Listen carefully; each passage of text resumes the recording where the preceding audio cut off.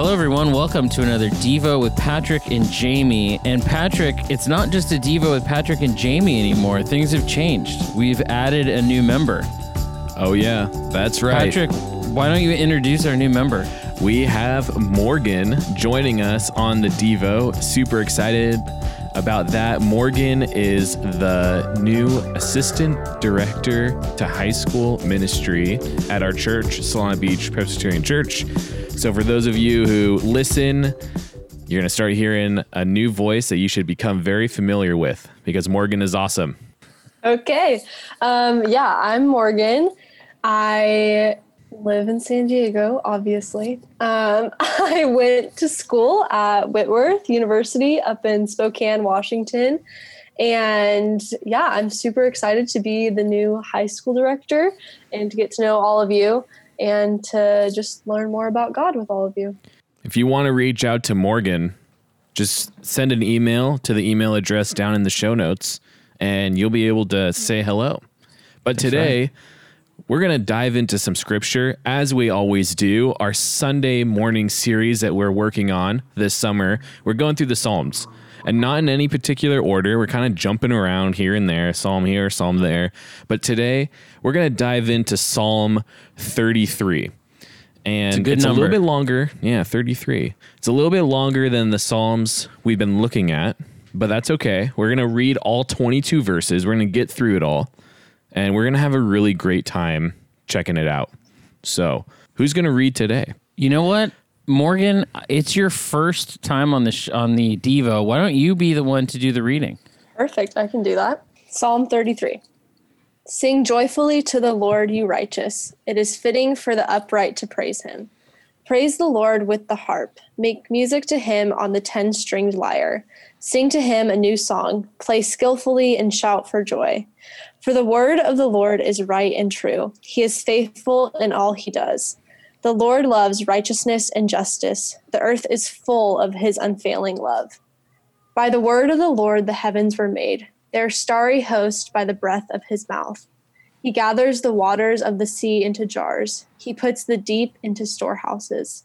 Let all the earth fear the Lord. Let all the people of the world revere him. For he spoke and it came to be. He commanded, and it stood firm. The Lord foils the plans of the nations. He thwarts the purposes of the people. But the plans of the Lord stand firm forever, the purposes of his heart through all generations. Blessed is the nation whose God is the Lord, the people he chose for his inheritance. From heaven the Lord looks down and sees all mankind. From his dwelling place he watches all who live on earth. He who forms the hearts of all, who considers everything they do. No king is saved by the size of his army. No warrior escapes by his great strength. A horse is a vain hope for deliverance. Despite all its great strength, it cannot save. But the eyes of the Lord are on those who fear him, on those whose hope is in his unfailing love, to deliver them from death and keep them alive in famine. We wait in hope for the Lord. He is our help and our shield. In him our hearts rejoice, for we trust in his holy name. May your unfailing love be with us, Lord, even as we put our hope in you. The word of the Lord, Patrick. Thanks be to God, and what a word it is. Psalm 33. I know. Man, you know, I don't know if you people who listen to this necessarily know how we do these typically.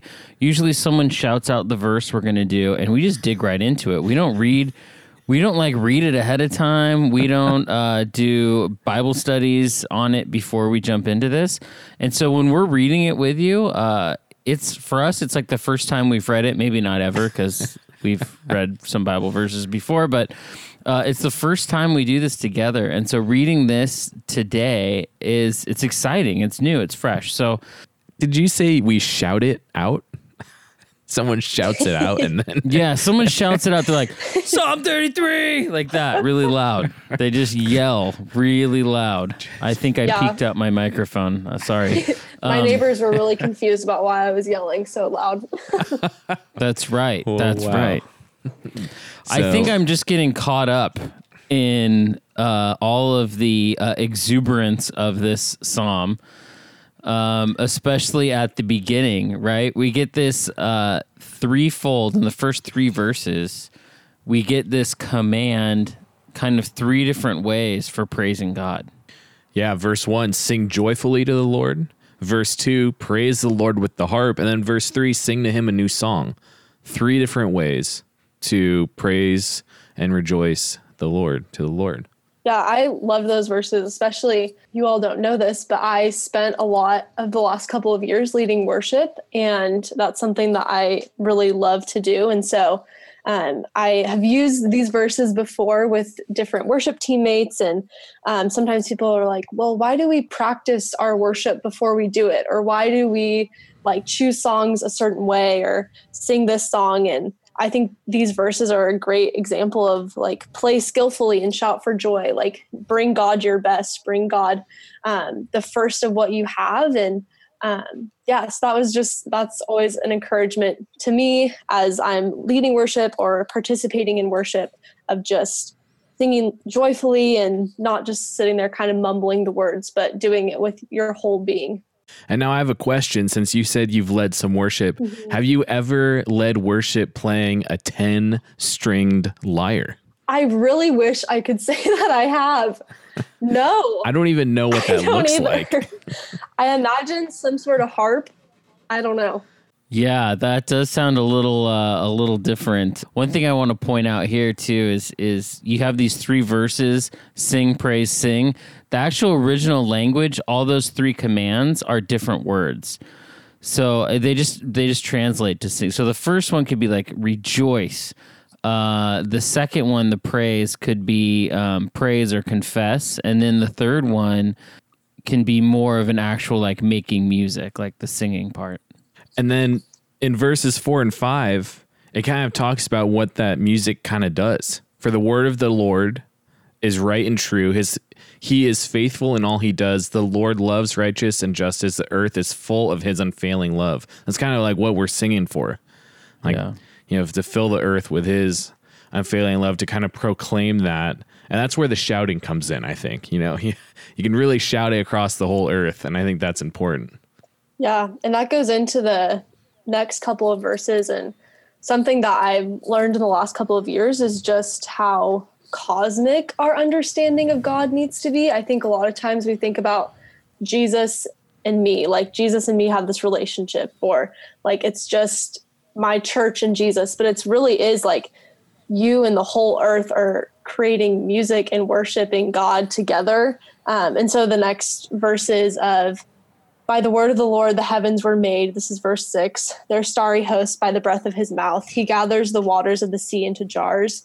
And I think that just gives such a cool vision of what Jesus came to earth for, and came and died and was risen for. It wasn't just so that we could go to heaven or just so that we could have this personal relationship with him. It was really for the whole earth and for all of creation to then be able to enter into worship. Yeah, and how amazing. I mean, honestly, this entire psalm, the one that I love, the verse I love the most, or at least the image I love the most, is in verse 7 of God gathering waters of the sea into jars. When we first, and we've said this in this Devo before, kind of the imagery of the sea is this untamable, chaotic thing that is to be feared and respected. And so we have the idea of God being able to be in control, or to be over, especially the Spirit, to be over the sea and in charge of it. But to me, it's this crazy idea of God storing up water. And when I think of that, and you look about storehouses like in heaven, you think of a cloud, right? And we recently drove across the country. And as we were driving across the country, we were in Nebraska. And we were looking out at a storm coming our way, and you could see the water like in the clouds. It was just dark and full and kind of a little terrifying. You're like, that is a lot of water. And then as we got closer, you could see that there was so much rain that was coming down. And then all of a sudden, all this rain just dumped down on us like crazy amounts of rain. Now, to think how powerful God is, that God is the one who can like orchestrate this whole thing. And not only does that water that comes down, not only is it a sign of power, it's also a sign of God nourishing us. That this salty, untamable sea that really isn't good for much other than, transportation or maybe going fishing, now becomes this life-giving, refreshing water. It's such a cool idea. And that God can somehow put that much water into the rain clouds. And I can particularly relate to verse 7, where he says, he gathers the waters of the sea into jars. Now, I can relate to that because there's a phenomenon that happens every so often in San Diego called the red tide. And that's where there's plankton in the water. And when the waves break, they move around and shake and they glow. And what's cool is during the red tide, you can go to the beach with like a glass mason jar and dunk it in the water and fill it up. And you can put the lid on it and screw it on. And then later when you're at home, when it's dark, you can take the jar and kind of shake it. And when you do that, it'll glow green. It's like super cool. You can take it home with you. And I don't know where I'm going with that, but I just thought it'd be cool to share because it's such a cool thing. I just did a Google search because, that's my life. And I just asked how much water is in a cloud. Oh. And one answer, and again, this isn't science, this is Google, but it said a big storm cloud could have over 1 million tons of water in it. Wait, 1 million tons? 1 million tons of water, yet it floats. Whoa. How amazing is that? That's crazy. What? That's so much water. I don't understand. Yeah, but it is. It's the way things are. Crazy times. All right, so verse 8, after we have our storm clouds, or after we have our sea waters in jars stored away in the clouds, we hear that all the earth, or it's a command for all the earth to fear the Lord, all the people of the world to revere him. And this is kind of interesting thought, because sometimes we think it's only for the churches to fear the Lord and to revere. It's only for the churchy people to do that kind of a job, And I think a lot of people that I've talked to, especially students who go to schools around here, they sometimes feel like they're the only ones who go to church. They're the only ones who have the job of praising God, and maybe it won't get done if they don't do it, kind of a thing. But here we see that really the command is for all of the earth. It's for everyone, everything, to give God the glory. Yeah, and I think that's super great. And like you said, there's people that are worshiping the Lord everywhere on the earth, like all over. And one thing that I kind of like to think about and talk to middle schoolers about every so often is there's this thing called the Revised Common Lectionary, which is basically the Bible spread out into verses and sections over the course of 3 years. And there's a lot of churches that will follow that almost to a T. Every single Sunday, there could be hundreds of churches preaching on the same passage all at the same time. And the unity in that we're all together in Christ is a good thing to remember. That's not just us that's rejoicing or studying one specific scripture on a Sunday. It could be hundreds of thousands of other people, hundreds of other churches, all at different times, that over the course of like a Saturday or a Sunday or whenever you have church, it could just be hundreds and hundreds of people all together in unity under one, studying one verse. Yeah. And when you say, let all the earth, like it is all humans, but I'm reminded of, I went on this hike one time and I was in like the middle of Washington State, and we were hiking out and our guide was like, oh yeah, we're going to a 2,000-year-old cedar tree. And I was like, what? And then I started to kind of think about it more. And I was like, wait, this tree was like, it began growing like when Jesus was alive. That thought blew my mind, and all creation was made. That's like their job, is to worship God. And we don't think about that often. And so just being in like the presence of this 2,000-year-old cedar tree. And I was like, this creation has been worshiping God since God was living on the earth. Like, that is crazy to think about. So it's like the verse of, if you don't cry out, the rocks will. And so there is a responsibility of us to praise God, and that's such a gift that we have, but also there's so much more praise that's just constantly humming along the surface of our earth. And I was talking about this, that same verse came up, that even the rocks will cry out, this morning. We've been worshiping at home. My family will all go sit on the couch and in a chair, and we'll worship together from that place. And my family consists of my wife and myself, and then we have 2 boys, and then we also have a cat. And and also all of us were sitting on the couch, and the cat walked by, and someone said, "Oh, I guess the cat's not going to church today." And I said, "Well, that's because she's not a Christian. Our cat is, I said our cat's probably an atheist." And that I was kind of making a joke, but it turned out becoming kind of a big, maybe a mini debate on animals and faith, and how does an animal revere the Lord? Like, how would an animal revere the Lord? And my whole thought is, well, a cat's brain probably isn't large enough to be able to conceptualize an abstract idea such as God. So we got like way off track talking about my kids were even bringing up different examples in the Bible of animals working towards God's purposes, which is kind of a cool idea, and which actually gets into our next verses talking about God's purposes. But it is interesting to see that if a cat is being a cat, right, being who they were created to be, maybe that's a cat or a dog or whatever, or a tree or a rock even, by being what they are, they're worshiping the Lord. And that's, when we think about that for us, by us truly being human, when we truly are the most human we can be, there's an act of worship in that. Now, that can take us into some weird territory where we're like, well, I don't even know. What does it mean to be human? What does that look like? And that's why we go back to Scripture, so we can understand that better. We can have a better idea of what it truly means to be human. Verse 10 tells us, the Lord foils or frustrates the plans of the nations. He thwarts the purposes of the people. So God is like getting in the way of our plans or the nation's plans.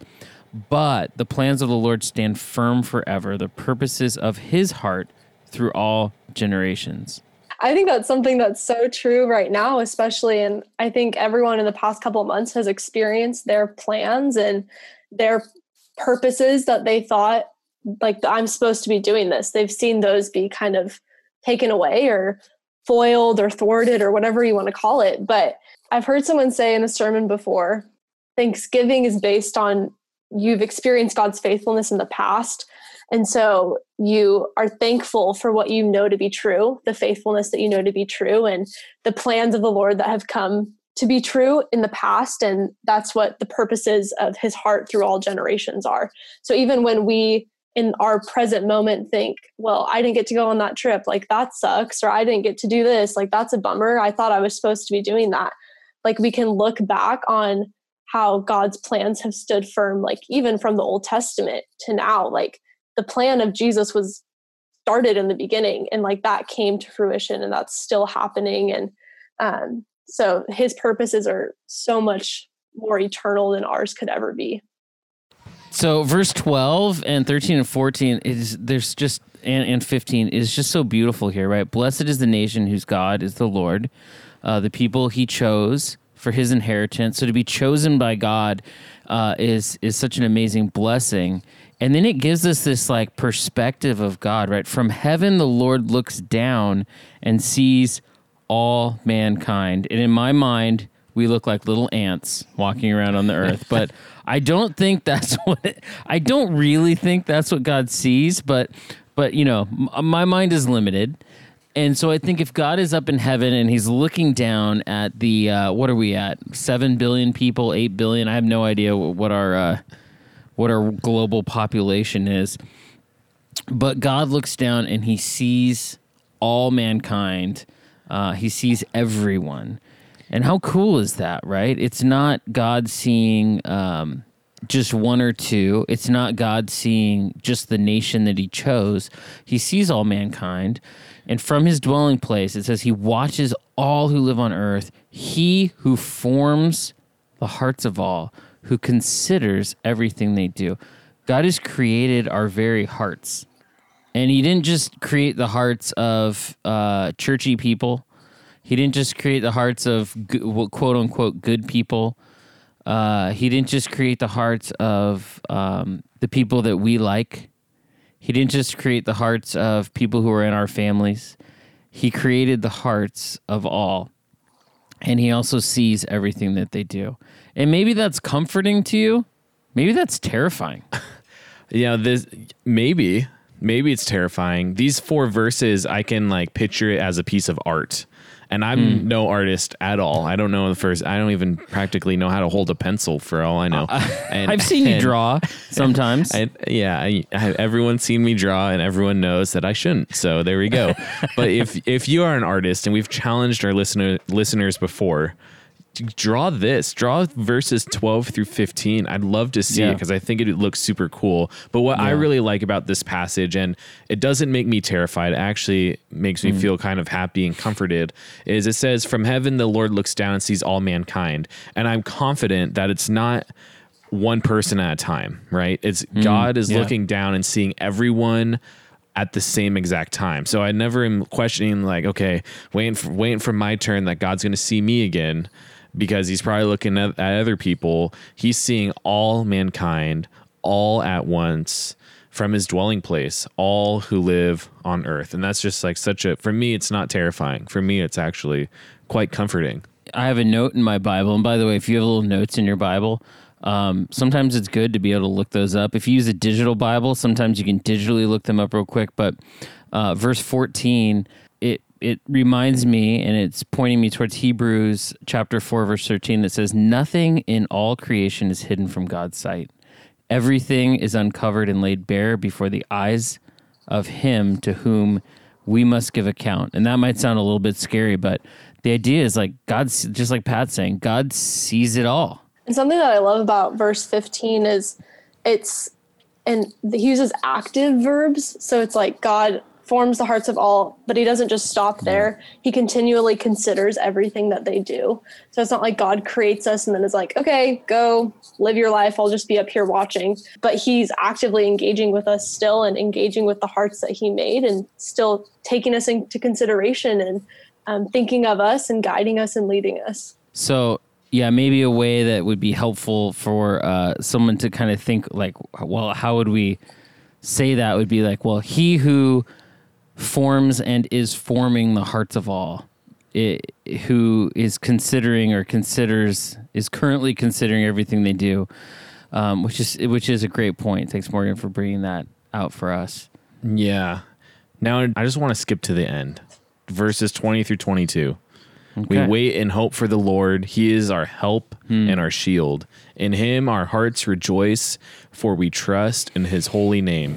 May your unfailing love be with us, Lord, even as we put our hope in you. This is like a reminder for me that I need to continually put my trust in the Lord. I need to continually trust in his holy name.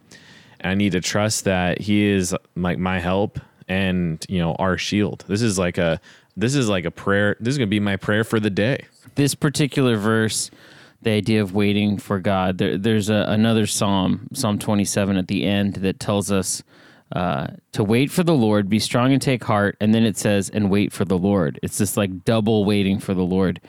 And I think patience today and waiting is something that we're just not really that great at. And I know I'm not great at it. I've tried to develop that skill. But when we're thinking about God, someone who's able to put the sea into a jar, who has all this power, who could, kind of do the whole Thanos snap and take care of everything for us, you think of God. God has us wait. And what's the purpose of that? Why would God have us wait? What is happening? And I tend to just think, well, God is forming us for something. And so it's for us to not necessarily know the answer of why we're waiting, but to be people of hope in the midst of waiting. Throughout this verse, we see this word that keeps coming up, and it's hesed. It's this in Hebrew. It's this idea of God having this loyalty, this faithfulness that extends throughout time. So, in as much as we wait for God, God's love is kind of this counterbalance that is waiting for us. In as much, with as much and more patience as we have for God, God's love lasts and it's unfailing. It's forever. It is just as faithful as we have to be patient, if that makes sense. So anyway, that's all we have for this verse. Psalm 33, we had to skip a little bit in the middle. However, that's okay. Feel free to look at those parts on your own. And also, if you did make a picture of part of this verse, make sure to send that in. We would love to see it. And we will see you guys later for another Devo.